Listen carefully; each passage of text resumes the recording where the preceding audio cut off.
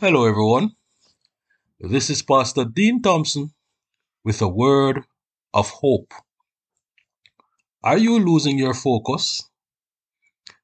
This is the information age, the entertainment age. It is the age of the virtual reality, virtual community, and virtual friendships. There are persons who seem to prefer spending more time interacting with the virtual space than with other people around them. The boom of technological advancement is taking its toll on families, on people's mental health, and even on our social skills. Person to person relationships are deteriorating, and there are also some spiritual side effects as well. The advent of Netflix and other movie streaming platforms, the numberless gadgets, and the various types of social media offerings are posing a great threat or challenge for many persons today, especially the Christians. That is, the challenge of keeping focus on the things that really matter, like prayer, Bible study, and personal devotion and worship.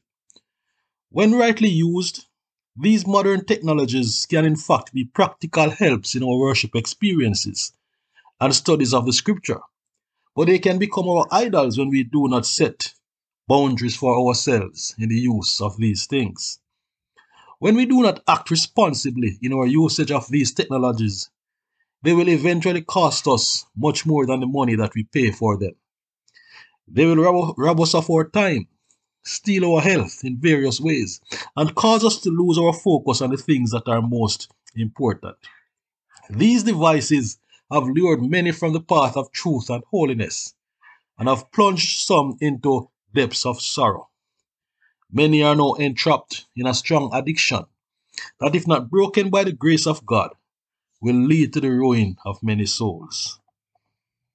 There are spouses who prefer to watch some movies rather than spend quality time with their partners.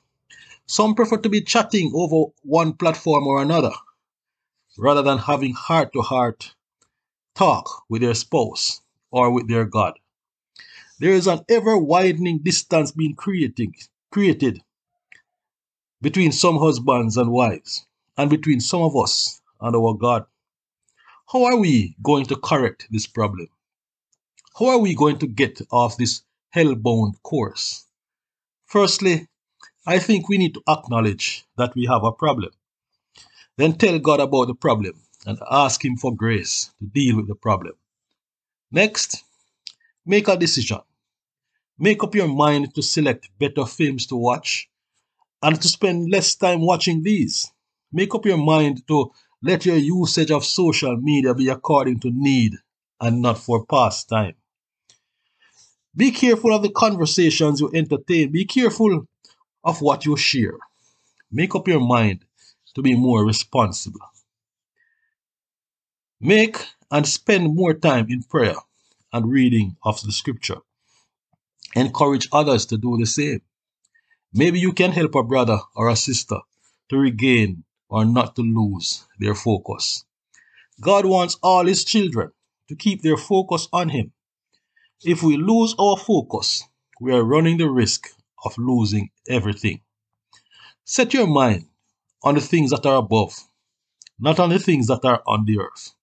Colossians 3, verse 2. Let your eyes look straight ahead. Fix your gaze directly before you. Proverbs 4, verse 25.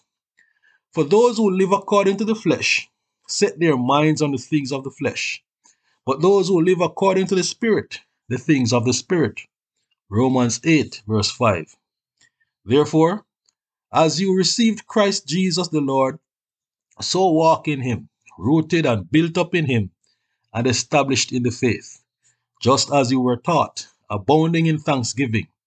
See to it that no one takes you captive by philosophy and empty deceit, according to human tradition, according to the elemental spirits of the world, and not according to Christ. Colossians 2, 6 to 8.